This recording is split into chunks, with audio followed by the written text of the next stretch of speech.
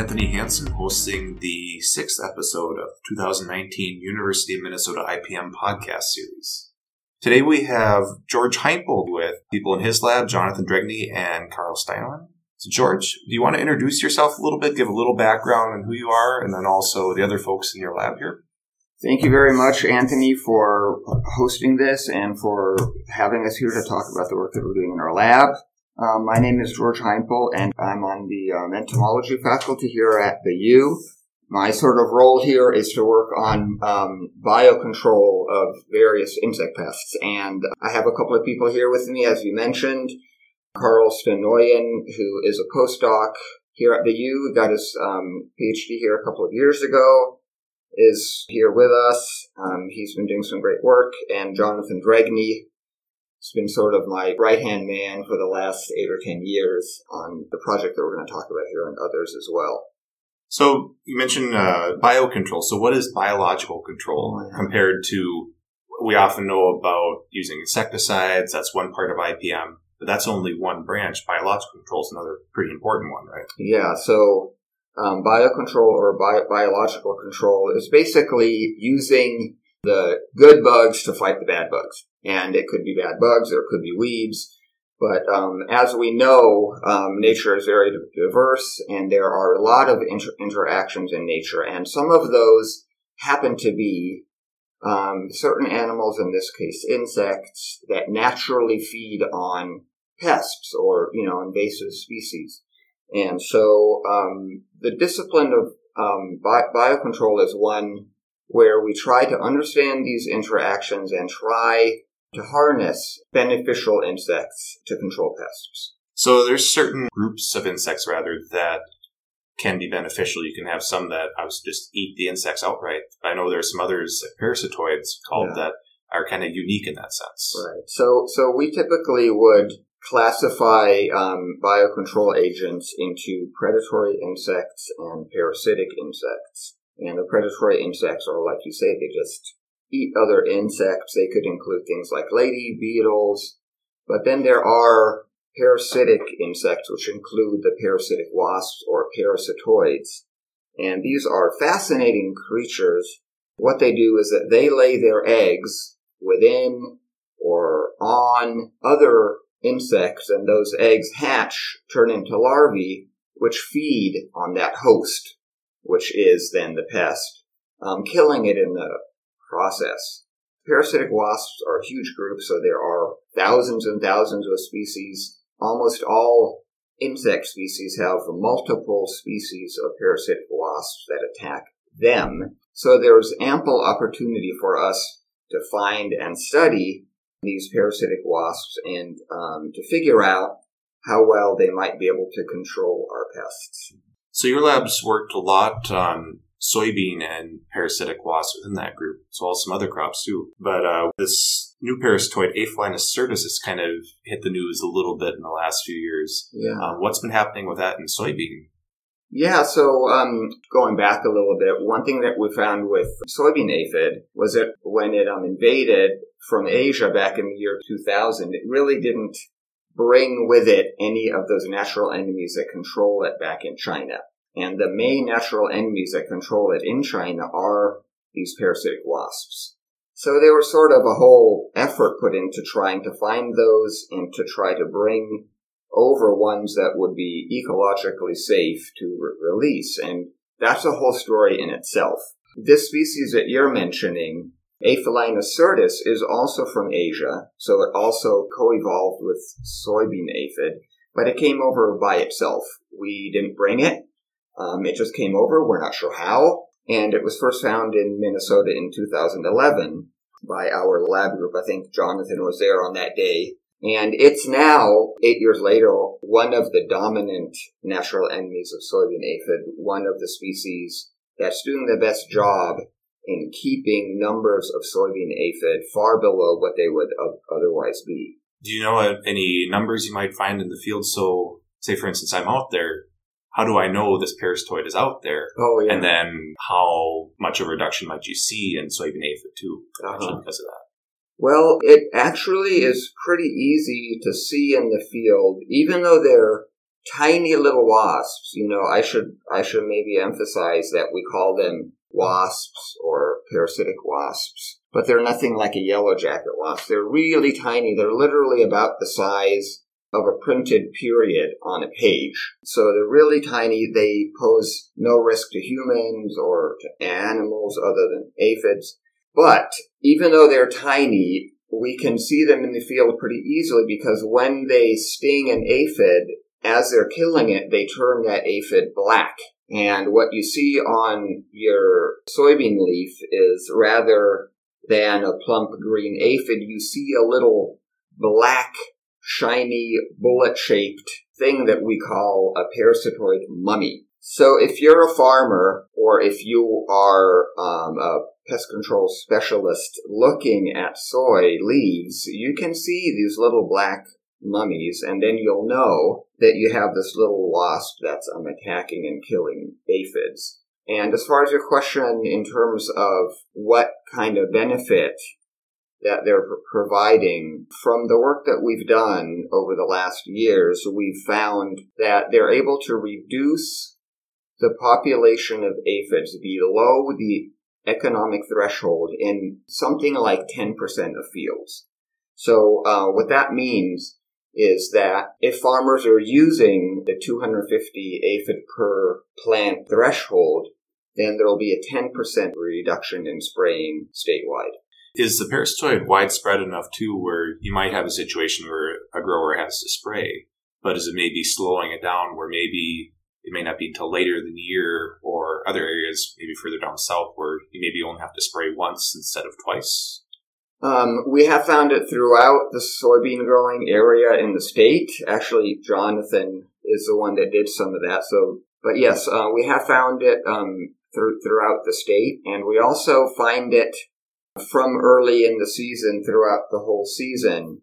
So I do think it makes sense that it would delay the timing of the soybean aphid outbreak. So it could certainly push the outbreaks back into that sort of August time frame when some growers might not even need to spray at all. And it could certainly also sort of slow the spread as soybean aphids are moving through not only the state, but the whole soybean growing area. Did you want to mention something about your sampling, John? Right. Well, I can report the sampling for this summer. We've had in Minnesota and throughout the 12-state north-central region from Ohio to North Dakota and down to Missouri, very low aphid numbers generally. However, in eastern Minnesota, central eastern Minnesota, we did find high aphid numbers, which is kind of interesting. But we've been doing a survey of many counties in Minnesota and across the north-central region. And while we found very low aphid numbers, we do generally find Aphelinus even at very low populations. And so this parasitoid wasp, we do find in low aphid numbers. So the thought is that it is very closely tracking the aphid to the fields in the springtime. One of the challenges that we have is understanding and trying to figure out what sort of management techniques might improve the effectiveness of this biocontrol agent. So how many years have you been finding the wasp out in the fields? Has it been just slowly building up, or did you suddenly find it widespread even multiple years ago, or is it pretty recent that we've really started seeing these high numbers? When I started working with the lab in 2008, we were still in the process of doing the host range testing. So these parasitoid wasps, which we brought from Asia, we brought into a quarantine lab, and were very cautious in handling them for many years. So that was my job, was to handle those colonies and do some of those tests in quarantine here. We, in the year 2012, I believe it was, we had a major infestation of Aphelinus certus, this parasitoid which arrived on its own to North America. So from that point on, we've been finding it basically everywhere that you find soybean aphid. It did take a while to get to southeastern Minnesota, which was kind of an interesting pocket. But northwestern Minnesota North Dakota as well, have been sort of central areas where we first find Aphelinus certus in the spring, and where we find the largest numbers. Minnesota is sort of the center of this question. So, Jonathan, you mentioned how we're finding the parasitoids with the aphids pretty early on in the season. How does that seasonality affect in terms of whether a parasitoid will work well with a given species? George mentioned we also have Carl here as well, who's worked on overwintering. That seems like an area where can these aphids survive the winter well? And there are other areas related to that? Yeah, so George mentioned this being a thorny question, and I would agree, potentially even a buck-thorny question.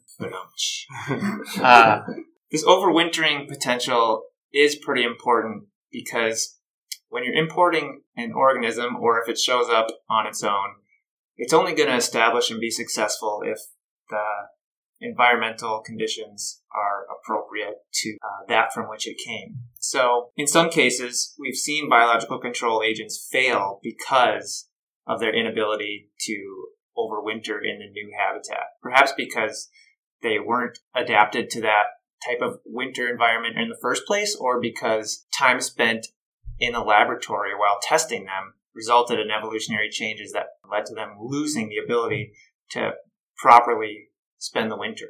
So we know that overwintering is important, and when we're thinking about this parasitic wasp, Aphelinus syrtis, some of the main questions are, where is it overwintering, and to what extent is it successful? On the where front, we know that soybean aphid has a primary host, or an overwintering host, which is buckthorn, another favorite invasive species of people in Minnesota and the upper Midwest. So the question is, are Aphelinus syrtis spending the winter in soybean fields after harvest, just being laid down on the surface of the field and spending the winter there, or are they following these aphids into buckthorn patches, continuing to parasitize them there while the aphids go through another generation or two, and then coming back from the buckthorn to find the soybean aphids in the soy again in the springtime after planting?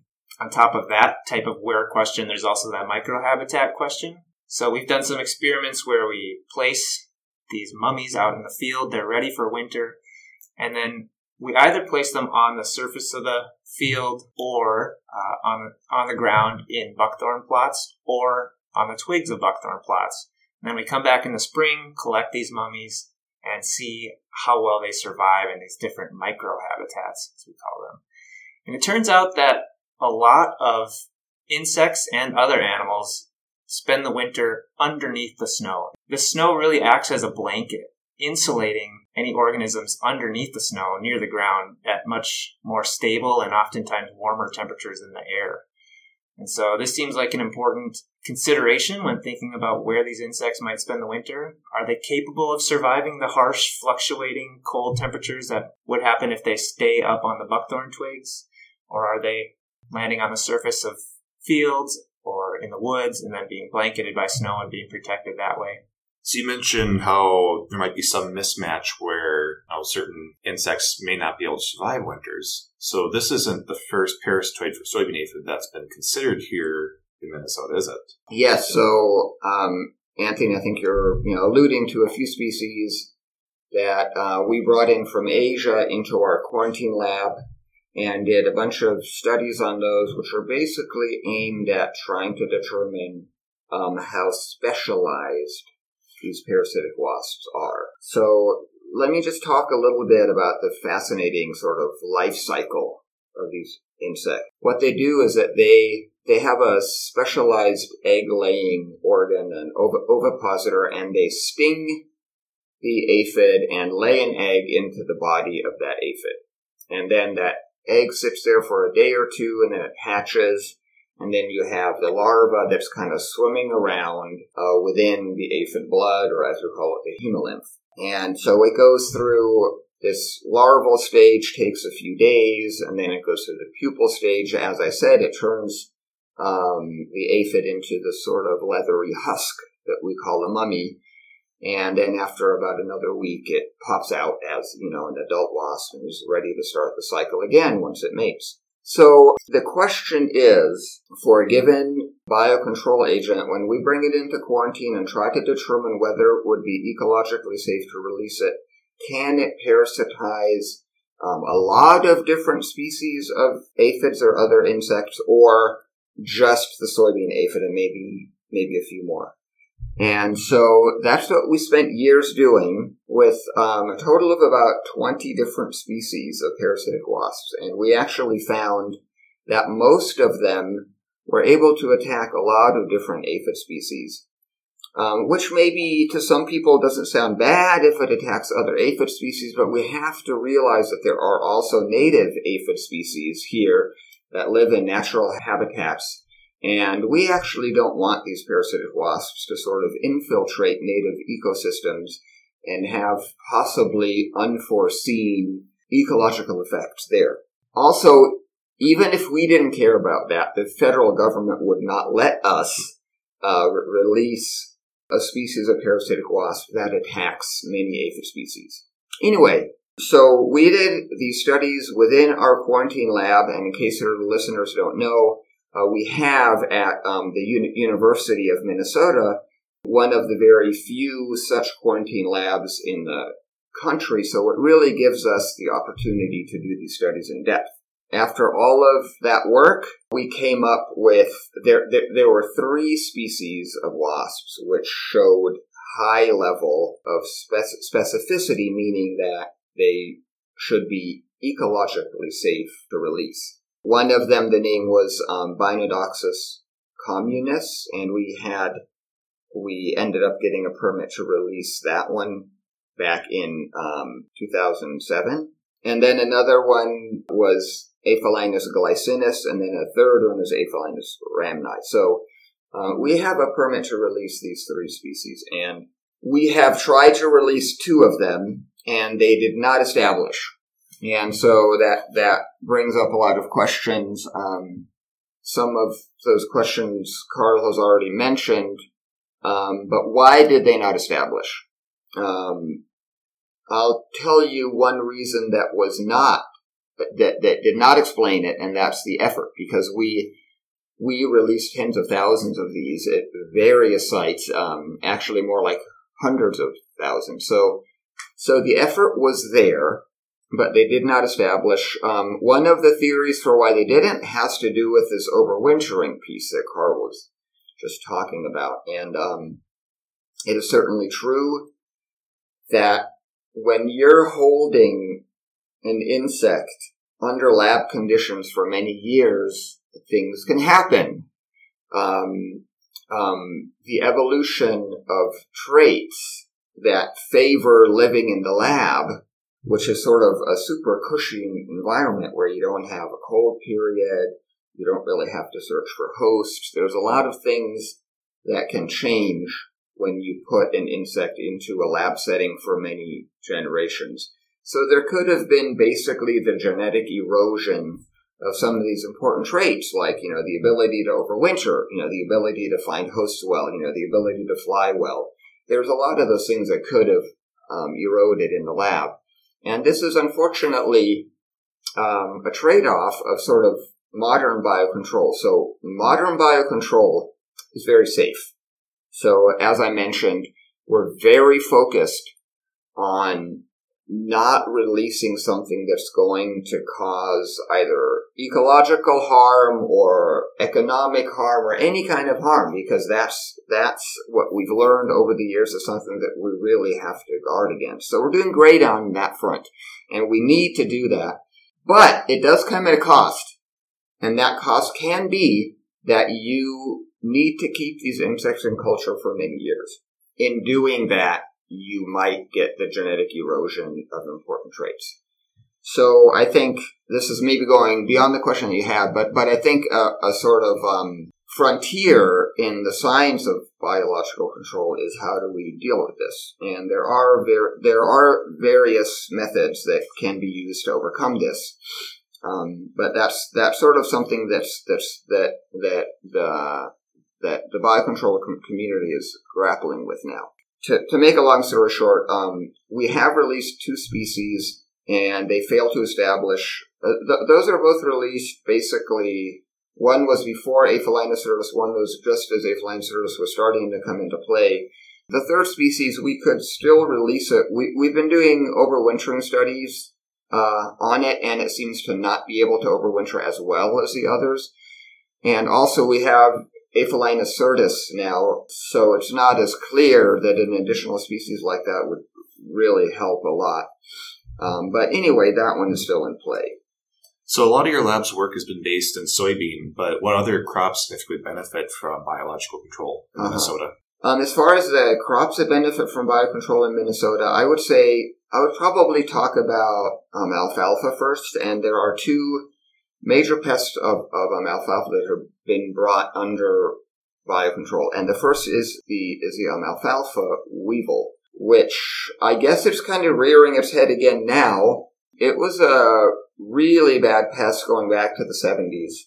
And in the 1980s, you started to have people bringing in various species of parasitic wasps. There were at least three major species that were brought in. And they, one of them was especially important, brought that pest under complete biocontrol to the extent where, a lot of growers from the 80s and on through the 90s and the early 2000s didn't really ever see alfalfa weevil. I think, as we were mentioning off mic earlier, there is sort of the specter of the reemergence of that pest, so that will be interesting to study. But there's also another pest of an alfalfa that was brought under biocontrol, and that's the alfalfa blotch leaf miner. And it may be that some of your listeners might not even know this pest. It's the same kind of thing where two parasitic wasp species were brought in to control this. This was in the late 1990s and brought it under complete biocontrol too. So, the alfalfa blotch leaf miner and the alfalfa weevil were two pests that at a certain point were causing a lot of damage, causing farmers to have to spray. For the alfalfa weevil, there were decades of no problem at all, so saving a lot of need to spray, and it's the same for the blotch leaf miner. So for just kind of a wrap-up question now, we talk about parasitoids a lot, but also predators, but how do they fit into integrated pest management in general? So biocontrol is essentially kind of a free pest control in a way. We have our other tactics too, and the insecticides come up a lot. So how do those interplay, whether things to watch out for or when it can be beneficial? We talked a little bit about how we can delay insecticide treatments if need be, but what's the other end on how the other tactics affect these biological control agents? Well, I think that's a great question, Anthony, and different people talk about IPM in different ways, but I think of it as sort of a three-legged stool, and one of those legs is pesticide use, certainly, and another leg is host plant resistance, and a third leg is biocontrol.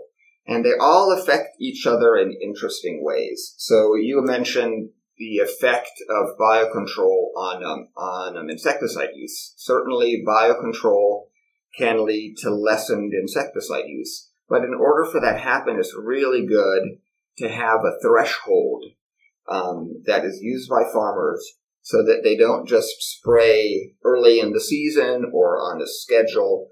If you have a threshold, then it allows biocontrol to lead to less spraying in an organized way. By the same token, insecticides have an influence on biocontrol, and that influence is to disrupt it. And so it's important to know, and it makes a lot of sense, that you can get better biocontrol by spraying less or by spraying only in certain areas. So that's another way that they interact. These things also interact with host plant resistance. And often host plant resistance and biocontrol can kind of work together as a team. And we've actually done work on that for the soybean aphid system and found that to be the case, because often host plant resistance can bring the pest levels down to a level at which biocontrol can further knock them back. And typically, host plant resistance doesn't have a negative effect on the biocontrol agents in the same way that pesticide use does. So I think we have to recognize that biocontrol is an important part of the IPM trifecta, and we have to understand how it interacts with those other legs of the IPM stool. It's really an important part of how our pests are controlled naturally.